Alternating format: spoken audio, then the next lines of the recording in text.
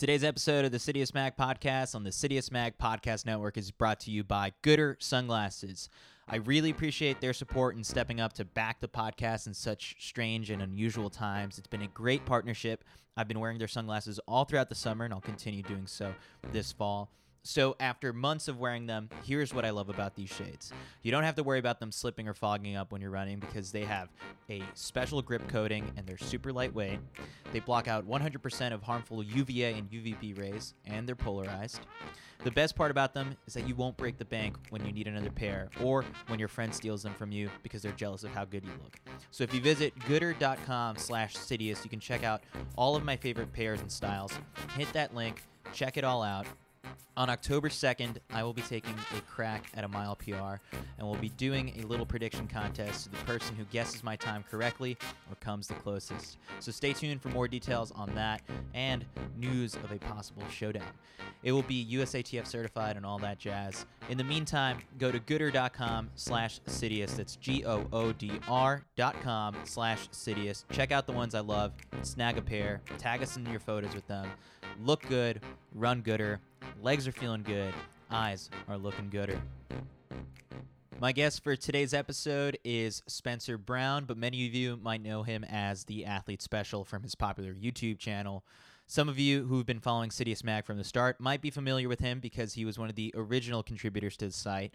He even ran a 4:16 Blue Jean Mile back in 2017 to set a then world record.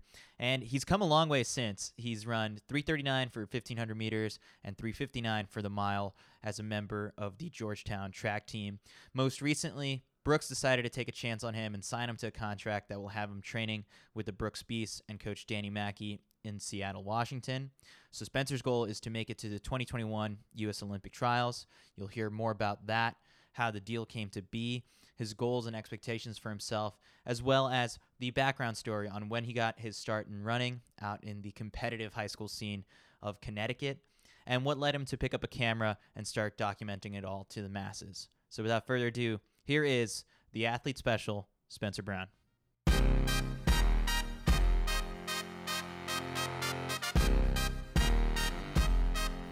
All right, we're live with the Athlete Special, Spencer Brown. It's funny because you and I, the first time I ever messaged you was back February 2017, right before the launch of City of Smag. I came across your YouTube page. At this point, you were someone filming videos on your iPhone, tossing them up to YouTube, straight out of iMovie, where the transitions were, I recognize that as basic iMovie stuff. Now we're here, we're in Boulder. You are a professional runner. Wow, how things have changed. Spencer, welcome to the podcast. Thank you so much for having me, Chris. And first off, right off the bat, people talk about being day one supporters of the Athlete Special. Chris is a day one. I will tell you that right now. I think I was on when, I remember you celebrating 30,000 subscribers, maybe even 10,000 subscribers at the time. And now, what are you up to now? 55. I just hit 55K. You were following me at 1,000, dude. You got to give yourself more credit. Okay, I'll take that. I was an early subscriber to the Athlete Specials. So, in terms of just how much things have changed, first off, congrats on signing this professional contract. How did this come about? Thank you. I appreciate that. I'm really excited to be working with Brooks for the next year and a half and potentially longer. But, the contract, kind of when COVID hit, everything was very all over the place with just the future of running. And it was my last year of running at the college level. But eventually, Brooks was really interested in me as both an athlete and a social media influencer. So I have a really cool contract with them where I'm going to be on the beast and training with them. And it's going to be an awesome next year and a half journey of kind of becoming that pro athlete, something that you haven't really seen before, that first year as a professional athlete for guys coming right out of college. But I've been talking with the marketing team, and Danny Mackey is such a good fit for my type of running that I'm super excited to be able to work with him and their middle distance program. I think that the Brooks Beasts are probably the most underrated team in the country. I would say they're probably the best middle distance team out there. So it's super exciting to just be a part of that atmosphere.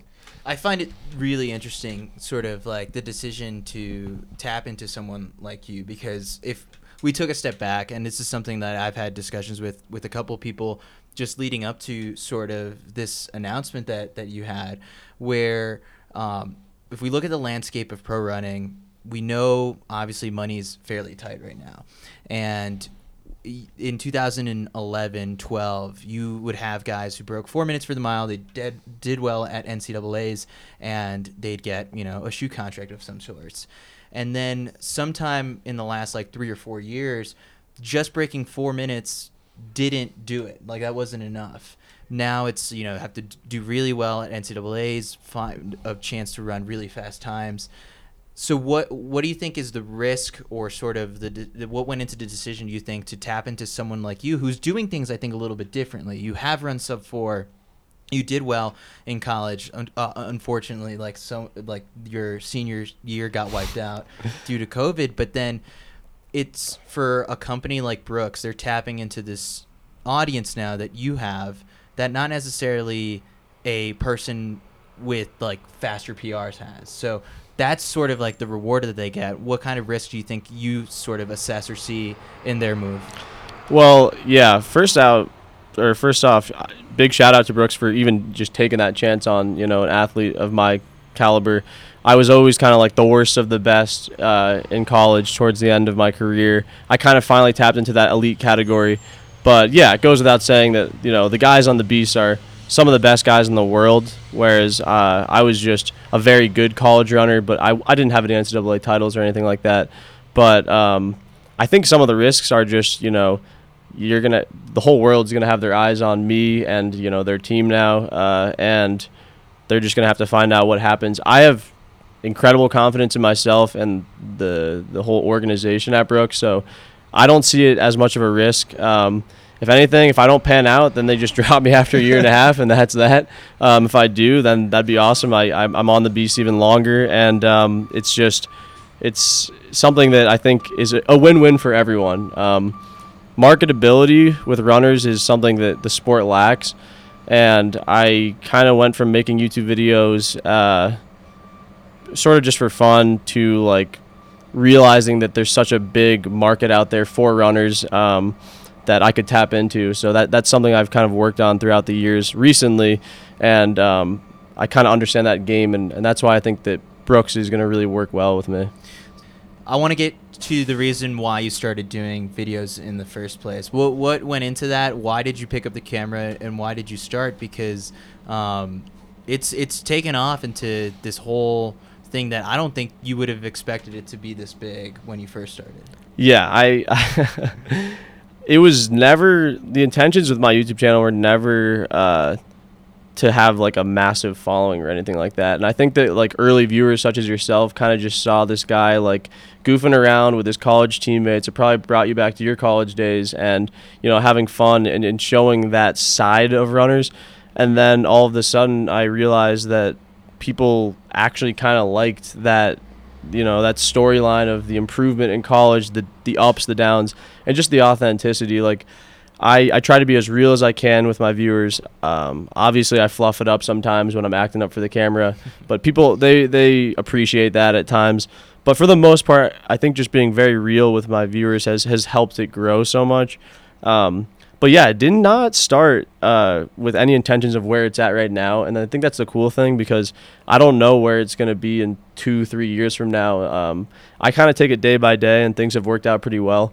But as long as I can keep putting out content that people like and keep running well and keep enjoying the sport, I think that there's only really ups from here. There's that little bit of awkwardness at the very beginning where you're taking sort of selfie videos and you're pulling out your phone and recording around your teammates who are wondering why are you doing this, or what are you doing, and can you just get the camera away? At what point sort of did that guard come down and everyone start to feel comfortable, that you started to feel comfortable? When did you really sort of hit that stride? Yeah, so first off, shout out to Michael Clevenger. He was definitely one of those guys who did not like me putting the camera in his face, but he's a friend of Chris as well. And I think that you're totally right. The first like 1,000 subscribers is just a grind, and it takes a while to get, and like it is very cringy, and it's me just like I said, messing around, and like a lot of the teammates are like, dude, what are you even doing? The coaches are like, come on, like stop goofing around. But it really transitioned like when I got to around 5,000 subscribers, people started to legitimize what I was doing, or at least I did. And from there, like, I think the big move for me was like maybe around 30,000. I got a real camera. I was off the iPhone finally. That was huge. I probably should have gotten a camera way earlier. But yeah, it was around that 5,000 range where it was like, oh, you're starting to get recognized at meets by some random high school kids. Like, oh, people actually kind of know who you are as a runner and like are into your story, not just you making weird videos of you messing around with the team. That's when it sort of transitioned, and you can kind of see my content change from just like vloggy stuff to like more workouts and more advice videos and training stuff. So maybe when I started taking myself more serious, then it changed a little bit. How'd you handle that at first when a kid would come up to you at a meet and be like, "Oh my God, you're the athlete special"? I feel like most people know you as like the athlete special as opposed to Spencer Brown. Yeah, I'll for sure a lot of people don't know my actual name. They'll be like, "Are you the athlete special? Steven? Is that your name?" or something like that. I remember like the first time a kid was like, "Hey man, I watch your YouTube videos." I felt so cool, and like I think maybe I had a couple thousand followers at that point, and now it almost feels normal if I go for a run and someone just shouts me out, "Hey, I watch your videos." But for a while, like that honeymoon phase of when you're first starting to not get big, because I'm still not big, but you know, get more noticed was awesome. And I never, and what you mean by like how did you handle that? It never really made me feel more stressed out before races or performance stuff. Like, people respect your space before a race. It can be a little annoying if like I'm at Boston at that indoor track there and it's super crowded and people are trying to say stuff to me before I race, and like I'm just trying to be in the zone. I wouldn't say it's annoying. Mm-hmm. I feel bad because I want to kind of say what's up to people and you know, talk, but I can't really. But for the most part, I love it, and it's weird that it's gotten normal, you know. Yeah. So as you're kind of are developing this YouTube channel and are assessing sort of like, hey, I think I'm doing something different and special here, what did you sort of pick up on things that are lacking sort of in the pro running space that now I think Brooks has probably seen to a benefit in having you? Yeah, I think that the biggest missing component from the sport of running is personalities, because there are awesome personalities in the sport. There's awesome characters in the sport that just aren't getting that attention, I guess you could say, and aren't putting themselves out there, because running is a very traditional sport and it hasn't evolved much until the recent years with social media. It's getting to the point where I think we are actually experiencing it right now, but it's going to be this social media explosion of like really getting the sport to that next level, making it a lot bigger. But I think, yeah, what the sport is missing is seeing the runner as a person, not just the guy who lines up and races. People love to see. It was weird because people loved watching me fail. They loved watching me have bad races, and they weren't happy I would have them, but they were like, oh, this guy's a human too. He has bad races. He can talk about it. He felt like crap on this workout today. And like just that authentic part of running is what people love to hear. And at the end of the day, like, we're all different levels of running, but it's such a similar sport from the highest level to the mid tier to the low, like in terms of how serious you take it. Like, it's such a beautiful sport that there's so many different, I guess, like what I said, levels, but people are the same in some ways. So to play the devil's advocate and to hit the counterpoint, I guess, to this social media boom that's happening, the argument could be made that, you know, Instagram followers, YouTube subscribers don't win medals, like, at the end of the day. how do you strike the balance between what your role is going to be professionally on the track and also creatively in this other space where people go to you to see what's real? Yeah, so I guess to that point a little bit, like, I think some people like to get upset that, like, someone like me who maybe won't be a world champion one day has a following as I do.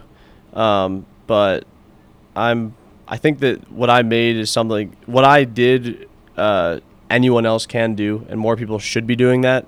We're And seeing like, it happen. yeah, totally. It's the running market's starting to get a lot bigger. Like, there's more people making YouTube channels because they just realize I can do that. And like, I had an iPhone till 30,000 subscribers. I'm still using iMovie to this day. It doesn't have to be like unbelievable quality videos.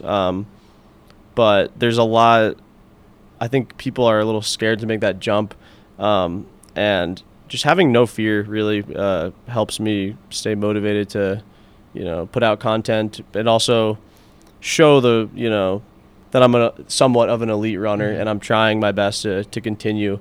But I think it's going to be a balance over the next couple of years of just like that first, section of being a pro, like how I handle that in general, which people are going to be excited about. And I don't know what's going to happen at this point. So I guess I'm looking forward to it, though. Yeah, because it'll be interesting. I guess like one of the big things, it's like you go into this group where there's a good chance you're going to be getting your ass kicked in workouts left and right by Josh Kerr and like David Ribich, and at the same time, like, it's guys like that who can benefit from they've got a podcast and they're doing a great job with it. Having a guy like you around who has this massive audience that they can also get introduced to. And at the same time, there could be like someone, I don't know. I don't know Garrett Heath that well, but I just know that he's an intense competitor, and he's going to be all systems go for the trials next year. Whereas you're going to be the kid with the camera around, and how's he going to handle something like that? Like, how are you sort of like thinking ahead to these kind of things? Yeah, trust me, I am thinking ahead, because the last thing I want to do is show up to practice with a camera shoved in Josh Kerr's face and be like, hey, man, what's up? I'm going to definitely I'm moving out to Seattle in about 2 weeks, and we don't have practice until October. So I'm going to really make it a mission to get to know these people off camera. Hopefully they can get to know me a little bit off camera as well. Know that I'm not all on all the time. Yeah. I'm not this asshole with a mullet who calls himself the King of Boulder all the time. That's sort of a joke. I want people to understand that. And that, like, I am really trying to be as authentic as possible with this and not make it a production. I think it's way more seamless when everything is sort of, it almost feels like there's no camera there. And I would never push the camera in their faces. And if they don't want to be on camera, then I'm totally okay with that. Yeah. It's not up to me. Does it feel like freshman year all over again? Yes, it does 100%. And I'm excited about that. I love being a freshman in high school. I love being a freshman in college. And I guess it's freshman year of pro running. So it for sure feels similar to that. And I'm just excited to get to know these guys, get to know this team, and just, build a great relationship with all of them. And, obviously become a great runner as well and be competitive on the track with them, and, just shut up and work, Yeah, in a way, too. I mean, with the platform that you have, it's sort of, you also help elevate others. Like, I just walked into this house and I recognized Ari from the videos, and so it's like, oh, I know more about him than he probably thinks I do, because I've seen him in a couple of your videos, and there's going to be that same exact thing that I think that happens with some of the Brooks Bees. So that's like a positive. How have you sort of handled and balanced sort of elevating the people around you at the same time? Because I'm sure like no one really should know enough as much as they probably do about some of these guys on the Georgetown team that you've had in videos before. Yeah, well, that's a lot of that is just I don't really try to put that on like them to be a character. If they want to be a part of the channel, the journey, then I'm totally down for that. Ari loves being on camera. He absolutely loves the social media stuff. He's not the devil of Boulder in real life. He's a bit different than that. But and then and with college too, like there was plenty of guys who just did not want to be on camera and said, don't film me. And I tried my best to kind of respect their privacy. And I'm sure that there's going to be guys like that on the Beast as well, that are not as enthusiastic about being filmed all the time. And that's totally cool. But I think it's my job to make them feel comfortable in front of the camera and make them kind of want to tell their stories as well, because everyone has a cool story. Yeah. That's what we're finding out in the running world. And guys, I mean, especially on the Brooks Beast, I think are very not talked about, and they're awesome runners and awesome people, and they're from all over the world, all over the country. So there's just so much we can do with that, and I want to almost make the channel about the team if I can. And I think that that's the goal that Brooks and I have kind of aligned with, that we're trying to kind of make this cool story that's true and that's real, and just give them the exposure that they deserve if they want it. Athletically, what goals have you sort of set for yourself? Is it still make the trials? Definitely. My goal this year is to make the trials. I think the standard is maybe 337 mid or so. Mm-hmm. I ran 339 high over a year ago. My goals have always been the same. I'd like to run 337 or 336 within the year. I think I have a lot left on the table for the 800. I think I can run 147 pretty close to right now. But, you know, I can talk about it all I want until you actually do it. It means literally nothing. So my goals have been the same since before and after this Brooks situation. And I'm just super excited to work with Danny Mackey and their whole team, because as I said earlier, I'm a middle distance guy at heart, and my college coach, Coach Bonzi, did an amazing job of kind of setting me up for this opportunity.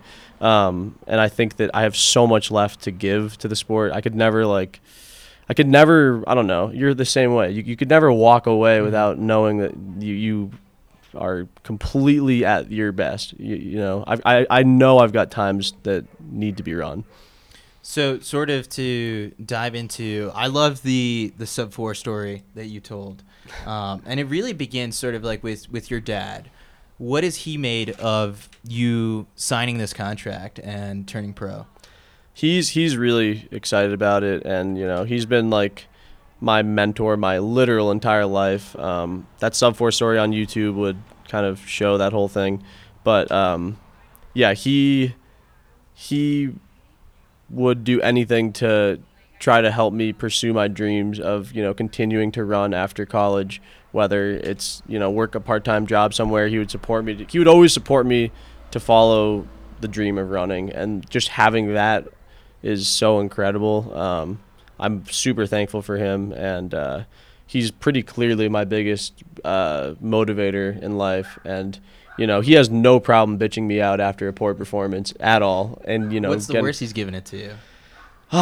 Maybe after some cross-country race, he just sent me some horribly mean texts about how I'm a mental head case and all this mean stuff, which, you know, at the time maybe it was true, but it's tough love. Sometimes you need that. Yeah, I think it's tough love, and he does a good job balancing it.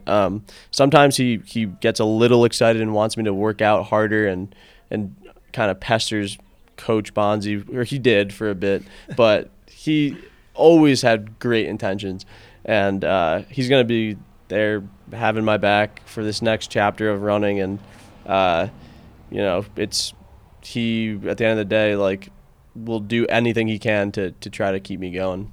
So what I have written down, and this is just like a bunch of notes and stuff. I took this like when I was watching the sub 4 story as it was going along. I've got a bunch of questions here that I've just written about sort of as things as I was watching. So I want to know more about Keith's ballet dance. Like, how far did he take that? So he went to Michigan for 2 years, and then actually after cross country his sophomore year, he was checked out of running. He didn't want to do it anymore. He dropped out of school, became a professional ballet dancer, owned a studio for a couple of years. This was like the 70s or something. I don't know. It was a different world.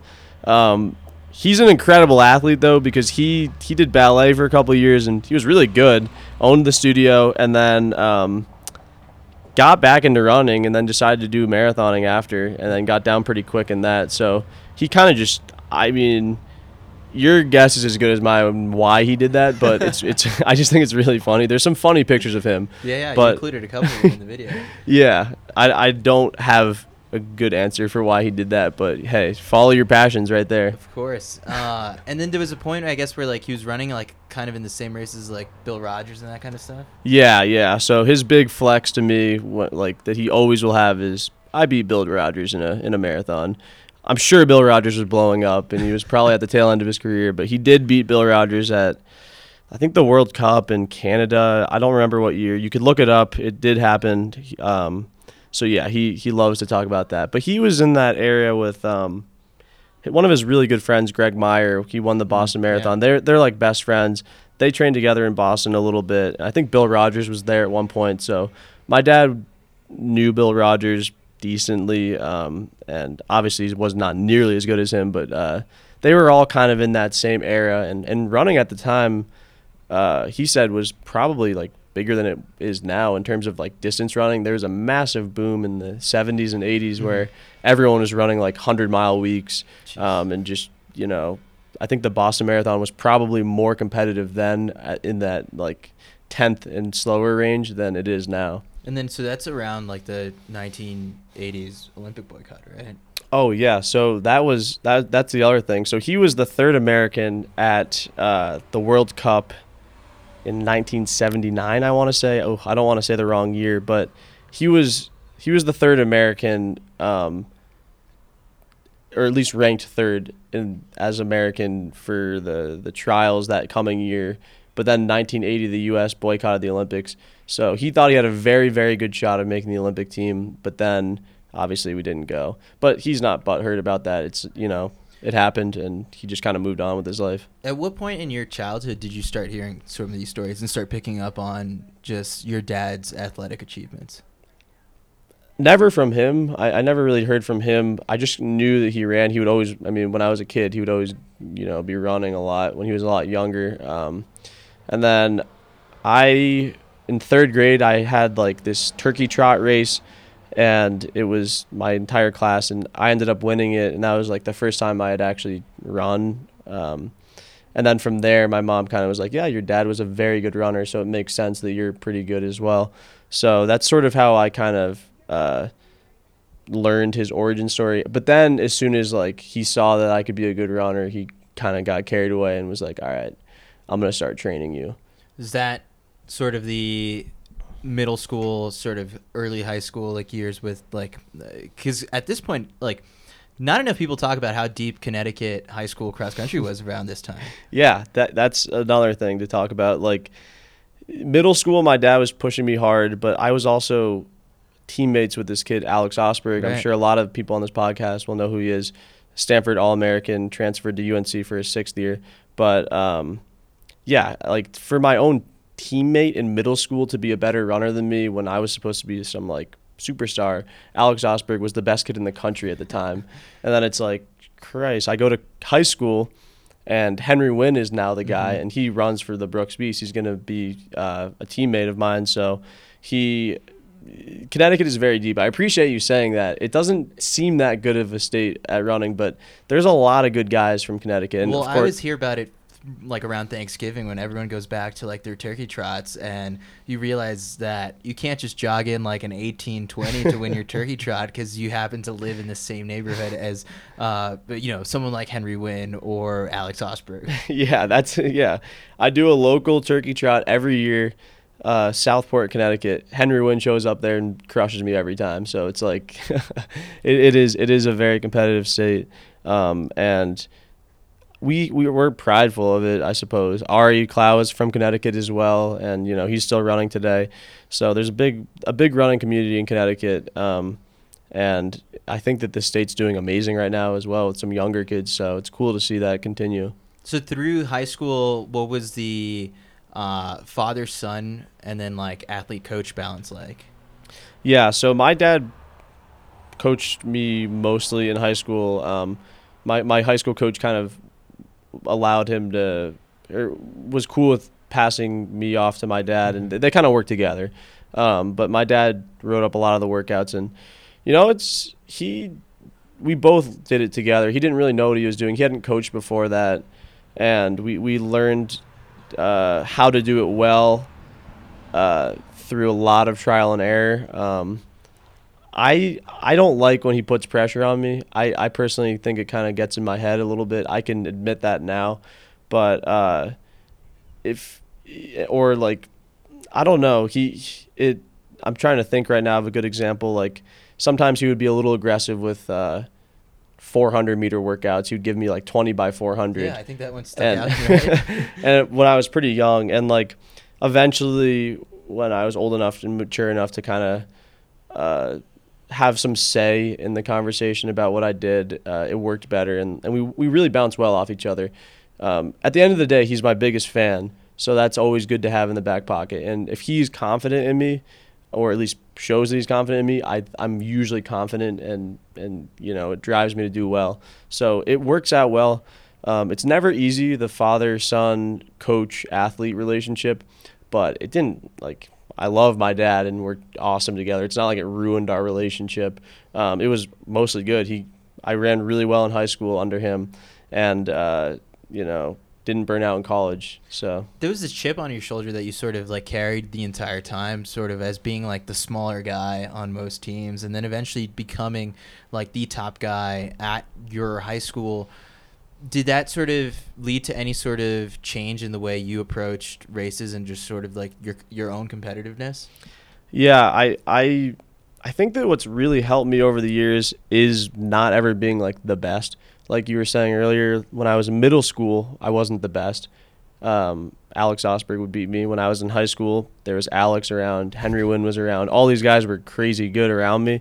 So I think that when I went to college, and I went to a really good school like Georgetown for running, it didn't really intimidate me that there was a bunch of good guys, because I was sort of never the guy for the state of Connecticut.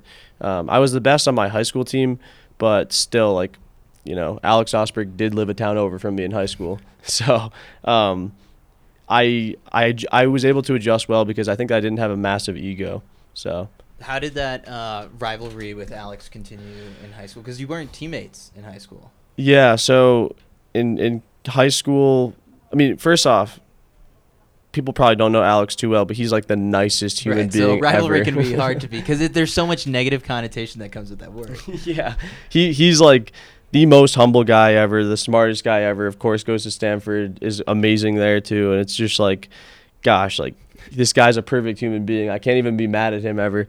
But I think that more so than anything, he just pushed me hard, and he was so talented in those longer races, that 2-mile and 5K in high school, and usually I was the better guy in the 800, and we kind of meet somewhere in the middle in the mile.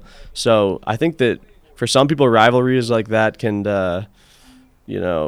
discourage them, but I think it just made us both better. And it wasn't we were just the only two guys button heads every race. It was just more of a rivalry of the fact that we grew up together through running, and we still are now. And we love I think he broke 4 minutes in the mile 1 week before I did in college, which is kind of funny. Yeah, it's crazy. But it's just crazy how it all worked out. And more so than anything, that Connecticut culture of running is just we're just proud to kind of be guys who are still kind of around. We've been around forever, and we're still kind of creeping our way up there. So I've got a couple notes written down to sum up sort of high school for you. You ran 4:26 in 9th grade, and it was where you kind of dubbed it as you were no longer you didn't see yourself as just a freshman at that point. You're making some noise. You got a great series of just ups and downs, and that's kind of what makes sort of the dramatics of following the athlete special is just for every high there's a low. For example, it's you won a state title, but then after that, you've got this huge failure at the New England Championships where you finished 26th. The Danbury Dream Mile, you run 4:19 for a school record. Was it really that much of a roller coaster in high school for you? Yeah, 100%. And probably because I was doing 20 or 30 or 40 miles a week, I wasn't really that consistent back then. But yeah, I think that if you look at all runners too, unless you're Drew Hunter, Grant Fisher, those guys who were just amazing the whole time that they were in high school. Like, there are so many ups and downs, and like, you just have to keep kind of going up to bat after like you mess up a race or a workout, or you get sick and you have to get healthy again, or you get hurt and you have to get healthy again. I think that's sort of what makes me relatable to all runners. Like, that's just how running is. I mean, you've probably gotten hurt or injured or out of shape dozens of times. Out of shape. I've never gotten hurt, but I'm constantly out of shape. Yeah, so you totally get it. Well, that's good that you've never been hurt, but yeah. And then it's just like this long journey of kind of linear growth, or at least it has been for me, but it's sort of this just up and down linear of just like you take 2 steps forward, 1 back, and just it's that long progression. In college, I got a lot more consistent. There's still a lot of ups and downs, though. For a couple of years, I was a little stagnant, and where I think a lot of guys would have been like, maybe I just don't want to do this. I kind of deep down knew that there's still a lot to give, and I think it's just really trusting the process. I hate to say it because it's so cliche, and like people who don't really understand what it means will just don't like when people say trust the process, but you just kind of have to. Yeah, so what's it mean to you? I trust the process to me means like, don't be upset after an individual performance. It's just part of the process, or don't get too high after a good race, or too low after a bad one. And that if you generally have goals and you want to be better over a long period of time, you're gonna, no matter what, experience really, really shitty times in your life and really awesome times. And I'm just talking in terms of running. So if you, are able to be okay with that and accept that, then I think you're going to be okay with running. And if at times you might get hurt and you just have to suck it up and just turn off running for a couple of weeks and stop caring, then that's good. It's just, that's sort of generally it. And then just, I guess the last thing to that is just really staying even keeled over the years, and just you can never let yourself slip too hard one way or the other, because if you do, that's when you run into trouble. So Going to Georgetown, what went into that decision, and then what did you expect to get out of running in college? So I went to Georgetown, one, because it's a great academic school and it's somewhat close to home. It's about a 5-hour drive for me. I loved Washington, D.C., and athletically, the year before I went there, they had 4 guys break 4 in the mile, and that's sort of what my goal was at the time. I wanted to be a sub-4-minute miler and just see how far I could get. And I thought Georgetown was like a perfect fit for middle distance running, and it lived up to the expectations. At this point, you can literally watch my entire Georgetown career on YouTube if you care enough to. But I got everything I could out of the school, I think, both from an athletic and academic perspective. College is, I'll say it right now, it is very difficult to balance that athletic and academic lifestyle. And I would say most Division I runners probably leave college a little disappointed with how they ran. It's just really hard at that level. It's a big transition. And, there were for sure times where I was like, do I want to be doing this anymore? And you just you got to fight through those moments. And I guess my advice to people out there would be like, if you ever think like it's a burden or like it's deterring you from like living the fun college lifestyle, then you shouldn't be running. But I never thought of it like it was a hassle running. I always loved it. It was always what I wanted to do. And I didn't want running to be done after college, even when I was in high school. I've always wanted to continue. If I didn't get some sort of contract with Brooks, I was still going to keep running. It wasn't like that was it for me. I was going to have to get some sort of other job on the side, but I was going to figure it out one way or another. That was, I think, one thing. I think when we first linked up in 2017, it was like, I don't remember exactly what your PR was at that point, but it wasn't yet close enough to like sub 4 to be like, oh, like you'll get this next year or anything like that. But it was like I knew we were gonna watch sort of like your NCAA career unfold, and there even came a point where I don't remember if I asked you directly or maybe texted you, but it's like, what's gonna happen next, and like what is the finish line to this YouTube channel? Because it's like you just start to 4 years, 5 years happen. And then what happens next? It's sort of like when you watch like a TV show on Netflix that takes place in high school, and you realize, oh man, we can only get 2 or 3 more seasons out of this thing. So at what point so you said from the get-go you were going to keep this thing going. Did you start to sort of like tier goals during your senior year where it was like, you know what, now let's focus on sub 4. This is something that no matter what, if it happens in a Georgetown uniform or not, people are going to be in tune to. And then beyond that, it starts to get a little unclear, right? Yeah. So it's I'm glad that you pointed that out, that, you know, when we first met, I had the goals always, but like I wasn't close to them, and it was sort of this long chipping away process, kind of improving by a second or two a year. And then, you know, I had always had that vision of breaking 4, and for a while it was a mental barrier for me. I thought I was physically capable of doing it for a while, but I kept just, you know, getting in my head about it. But when I eventually told myself to stop thinking about the times and just compete, I was able to break 4. And from there, that's when my YouTube channel took off. And then I started thinking about running in a different way when more and more people started watching me. And I was like, you know what? Whether or not I run, you know, win NCAAs and get a sick contract, like there might be something I can do with this channel that's going to allow me to keep going with running. And I've got such a big support system with people that I think that I owe it to everyone to keep going until I don't want to do this anymore. So getting a lot more followers and, you know, I don't want to sound vain, but just having a bigger support system, you know, having my back sort of motivated me to want to get better at running and want to push harder. And I found that as my videos started to do better, running started to do better, which is really kind of crazy, but it makes sense at some ways. They're very parallel with each other. But yeah, running, I'm in a great spot now, and you know, I'm thankful every day for the opportunity that Brooks has presented itself with me.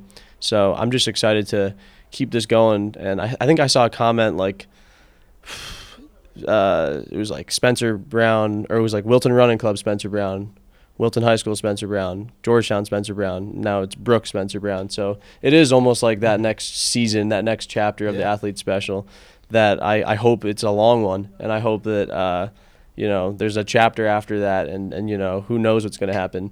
But you know, hopefully I'm not like 40 years old trying to crank out YouTube videos still and no one's watching me, but you kind of get the point. When you were in college, there's some overlap here where someone like Ryan Trahan is also in college doing YouTube videos. I don't know. Are you guys the same year? Possibly. Right? I think he's 1 year younger. Okay. So he went to Texas A&M for a year, was recruited out of high school to go run there, runs for a bit until they tell him that he has to demonetize his YouTube channel in order to keep going. For you, was that ever something in the back of your head? Like now in retrospect, you can speak your mind because, I mean, you're not under NCAA rules or anything like that, but getting that many viewers, knowing that there's just this flow that's this cash flow that could be coming into your pocket, that's ultimately why Ryan Trahan just decided, it's like, you know what, I'm going to go out and venture off and do my own thing, which is like now he does much fewer running stuff. I think he's like very much detached from the running world in a little bit.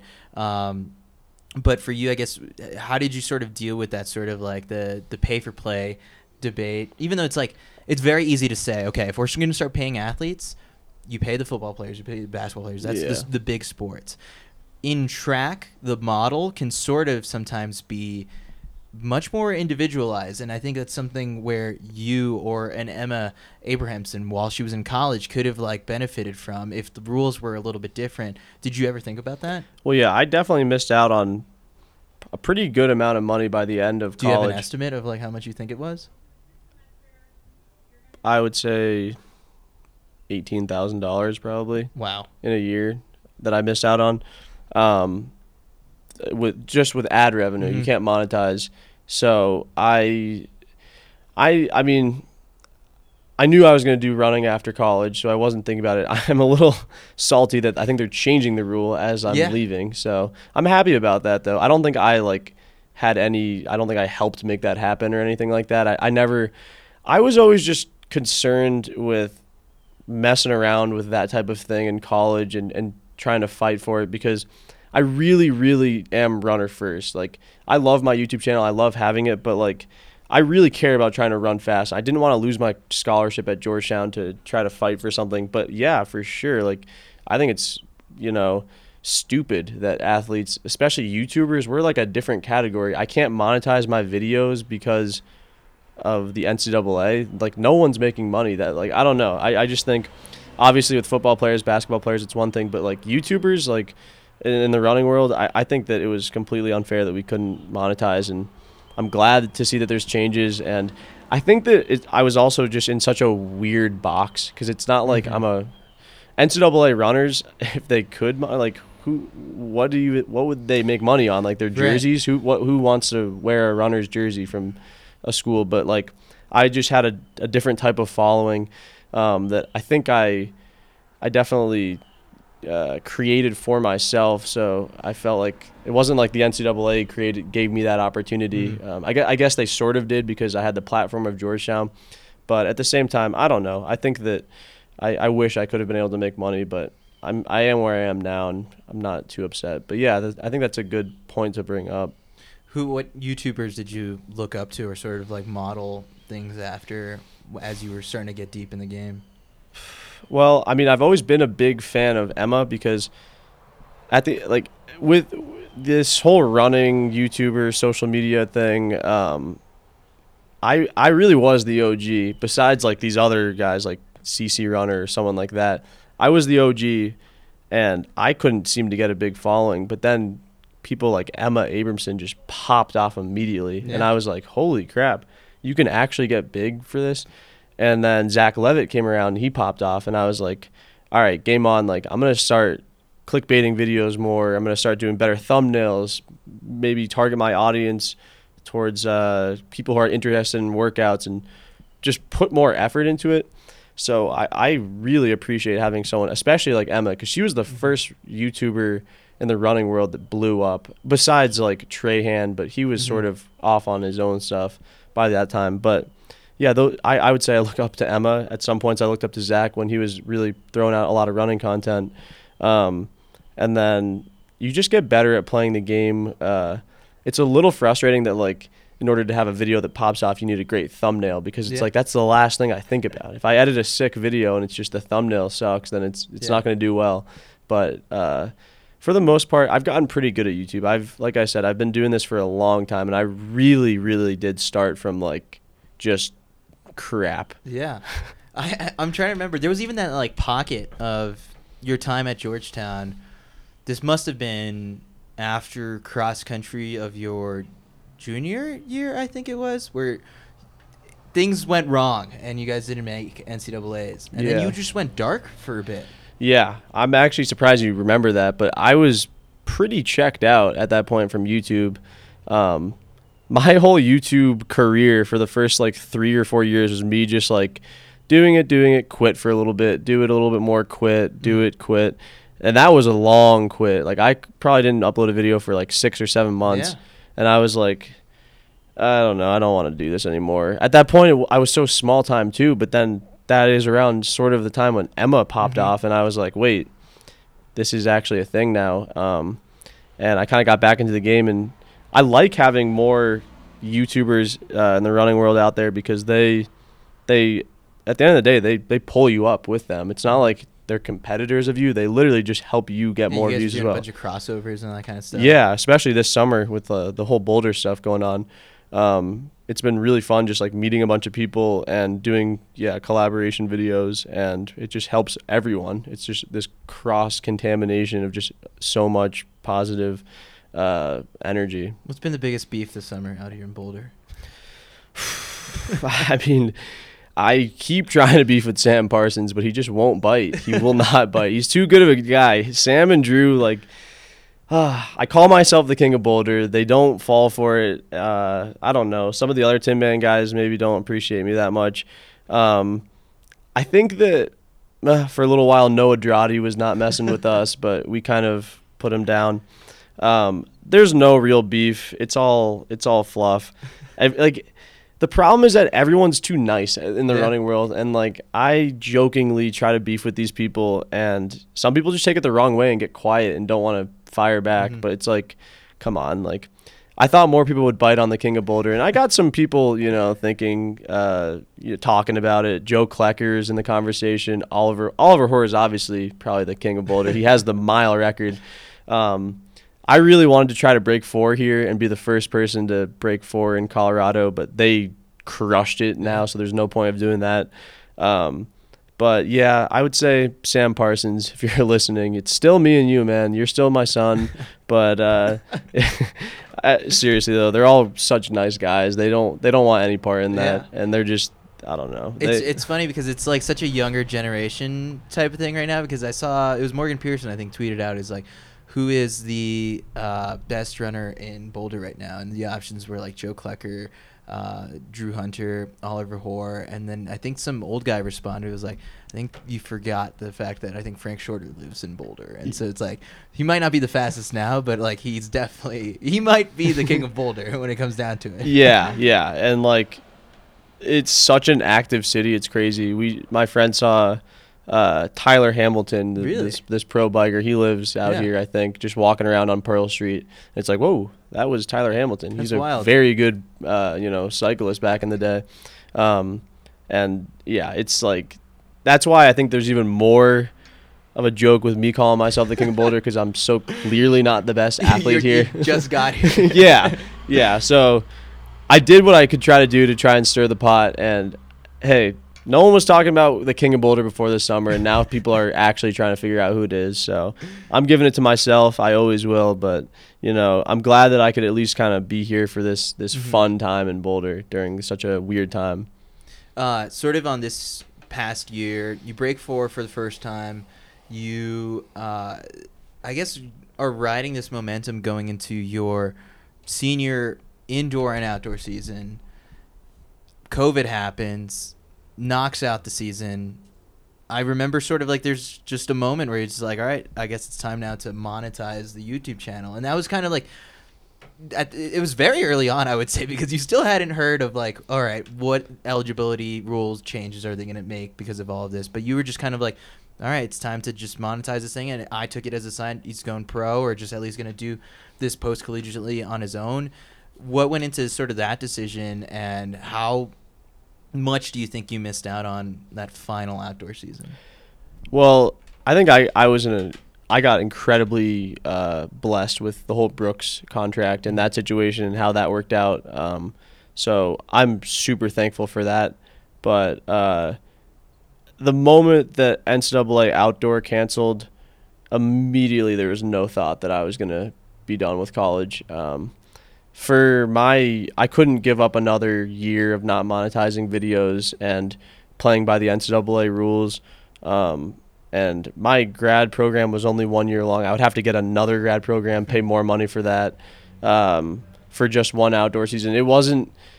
I made the decision quickly, but I haven't even thought about it since right now. I would have never chosen otherwise. I don't think I missed out. I would have loved to have that final outdoor season, be an All-American, try to run 338, 337 even, just really crush it. And I was in great shape going into outdoor, so it sucks, but it sucked for everyone else. Mm-hmm. And I'm probably one of like 4 or 5 other kids who even has a pro contract right now in college. So I know how lucky I am, and I know how good of a situation I have. So I don't feel bad about it for a minute. Not going back. I'm sad that that's how college ended for me. It's disappointing, but I could be in such a worse spot right now, so I don't even think about it that way. Yeah, when you dreamed of your final race in a Georgetown uniform, what was it at the time? Because I guess at that point it would have been NCAAs at the new Hayward Field, possibly the 1500 final. Like, what were you envisioning? That's exactly it. My whole tunnel vision of senior year outdoor was make NCAAs, make the final, and then, it's one race. You don't know what's going to happen. Just do what you can and see if you can get All-American, see if you can pop off. At that point, you're there. And it would have been awesome to go to Hayward Field like that. And then obviously from there, the goal would have been the trials and then, you know, look around for contracts after that. So that was sort of like the thought process with it. But there was this weird period during COVID where it was like no brands are hitting me up. Everyone is on a hold. It was very uncertain. And I was like, I don't know how long I'm going to be home for. I didn't know where I was going to move or anything like that. And then we kind of got this idea to go out to Boulder for the summer and either stay here or if I could get the Brooks situation to happen, then go out to Seattle. And it really worked out great. So between now and trials, you're making the move out to Seattle. And then sort of like what kind of early benchmarks have you sort of set for yourself in the year ahead? So first off, I just want to build up a lot of strength. I think that the thing I was lacking or that I feel like I can improve upon is that 3K strength, because I kind of got the 10K strength by the end of college. I kind of figured out cross country for a race or two. I could put together a 10K once in a while, and then I can run 49 in the 400 and well in the mile, but I could never it's not that I could never figure it out. I just never had that time to put together that 3K training. So that's an event I'd really like to work on, because I think it may not be my main event, but I think that if I got my that 63 pace really comfortable, that would help in the long run. And I've never done a 5K on the track. Not saying I want to, but that type of training just, and then really like, this is where I go back to just being even keeled, like, you know, be training with the Brooksbys and stay healthy, not get ahead of myself, make sure I know my limits at practice, and really make sure I'm on the same page with everyone there, and, you know, with Danny Mackey and trust my coach and just, you know, have that long-term trust. Don't just don't take it day by day, but also know that you're trying to get better so you can be good in June and July of 2021. So as of right now, this is super early. You haven't met your future teammates like too closely yet. What are because this will probably come out before you even get out to Seattle, what are your early thoughts or impressions, or what do you know about Ribbich? What do you know about Drew Windle? What do you know about Sam, who is it, Josh Kerr? Like, what are your thoughts on what they're going to be like working with on a day-to-day basis? Like I said, I'm really trying to just figure that out when I get there, and like, I just want these guys to know that I'm first off runner first, I'm not a YouTuber first. I've made that incredibly clear to Brooks, and that I'm not just there to be their social media guy, and I'm all in on running. And I think that if I can earn their respect, which I don't at all expect to have it when I get out there, then I think that'd be pretty cool.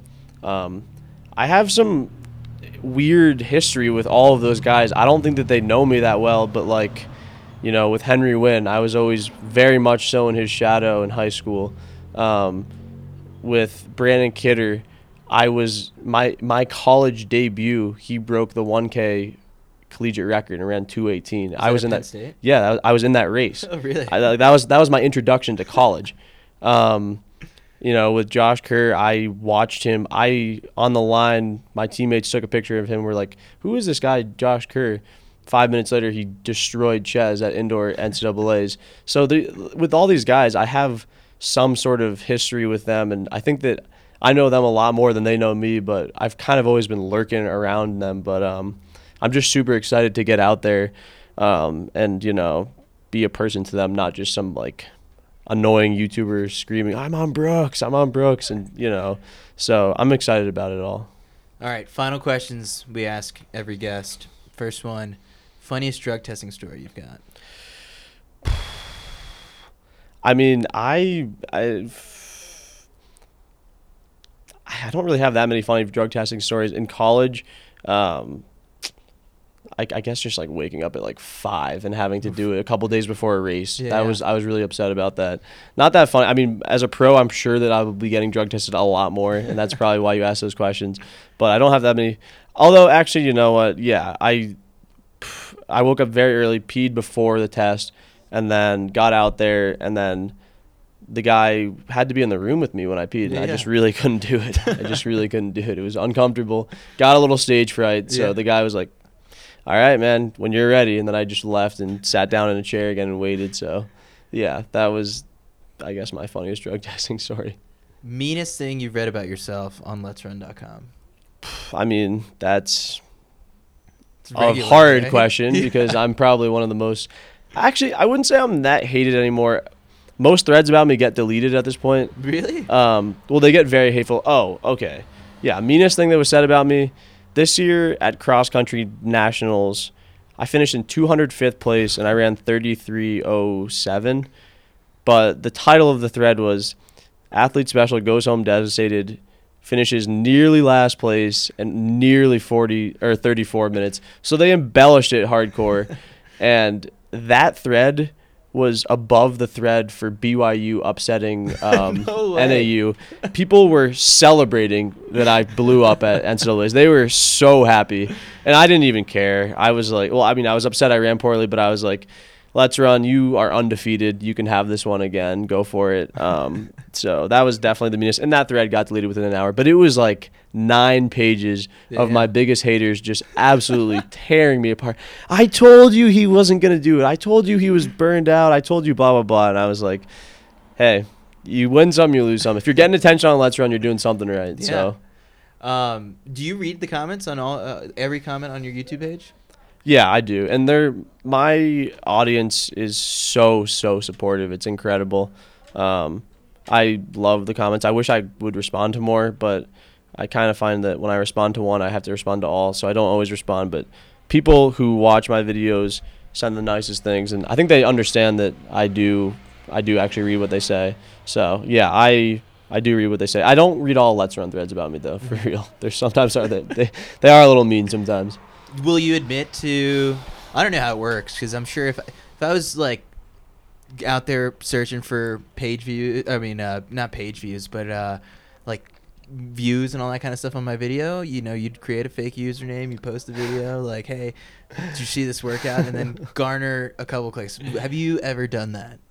I hate that I have to admit that I did when I was so much younger. I went from being hyped about being on Let's Run when I was a sophomore in college to hoping I'm never on there. When I had like 900 followers on my channel, my friend and I put a video out saying, or a thread, "The Athlete Special is better than Flow Track," something stupid, and it really wasn't at the time.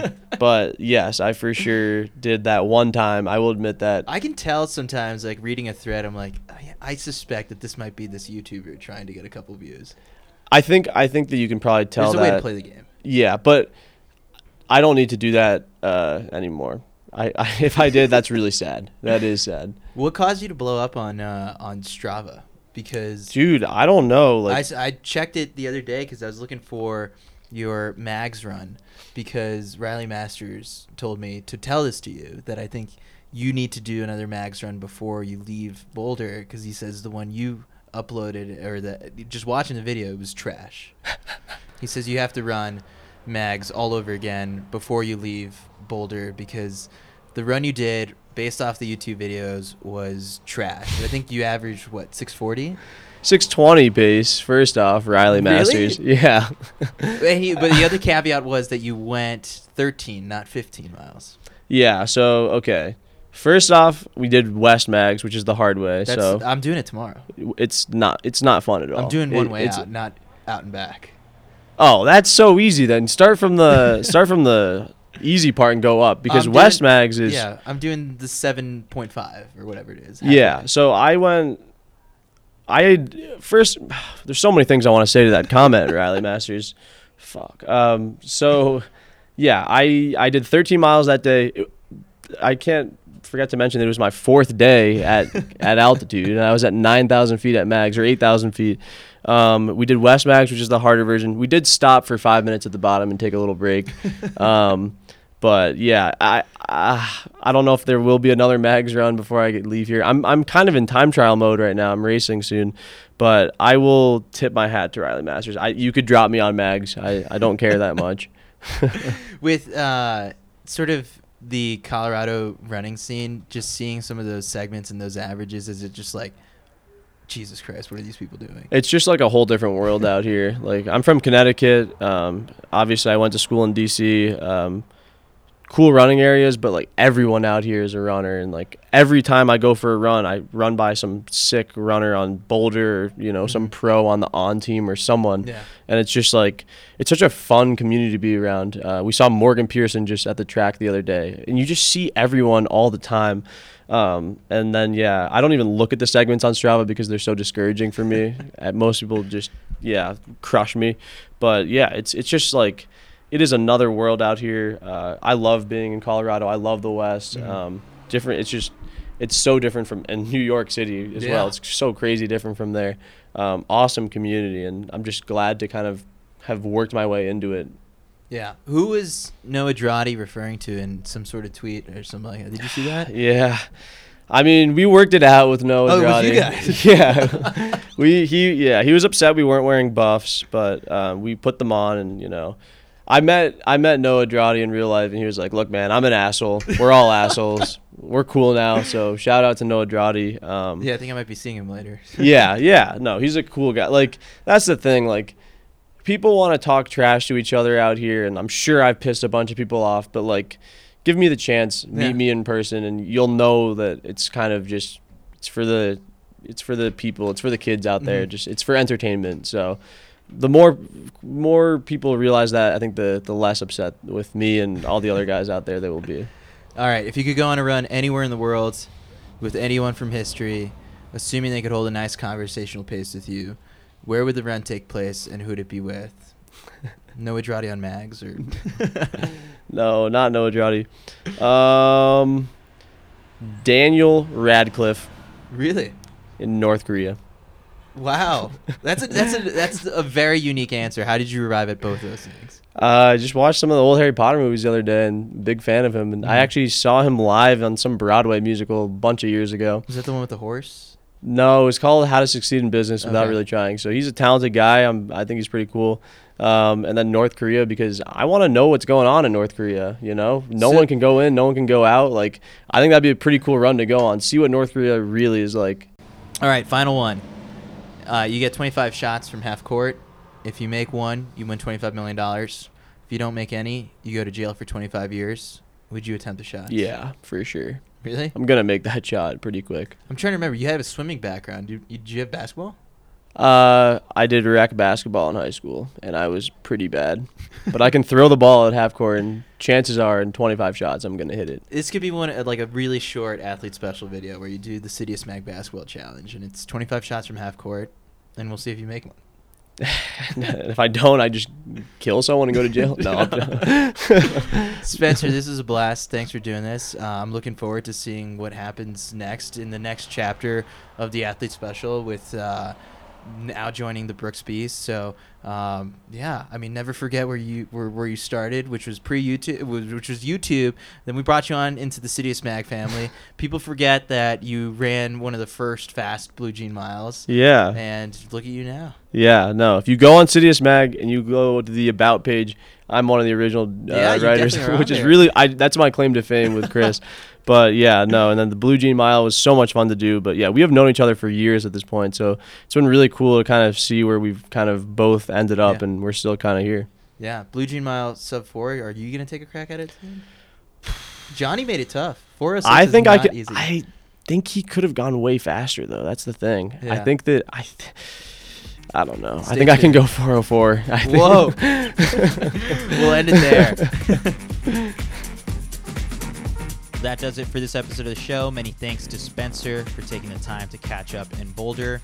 If you enjoy the work that I do in putting together this podcast weekly for you, it would mean a lot for me if you made sure that you're subscribed, and if possible, leave a little review on Apple Podcasts. I'm also thrilled when you guys share us to your Instagram stories and let us know that you like the show. If you're interested in receiving a weekly email with the biggest storylines, news updates, analysis, commentary, all the podcasts that we put out, it's coming out weekly. Sign up at cityofsmag.substack.com. The link is also in the show notes, and it'll go out every Friday and hit your inbox. Many thanks to Goodr for sponsoring the show. show some love for the sponsor. Pick up a pair of the most affordable performance sunglasses out there. They're only $25 and they come in great styles. Visit goodr.com/Sidious, GOODR.com/Sidious to see my favorite styles. Stay tuned for more information on the prediction contest that'll come before October 2nd. With that said, I've been your host, Chris Chavez, wishing you some happy and healthy running. Legs are feeling good. Eyes, still looking gooder.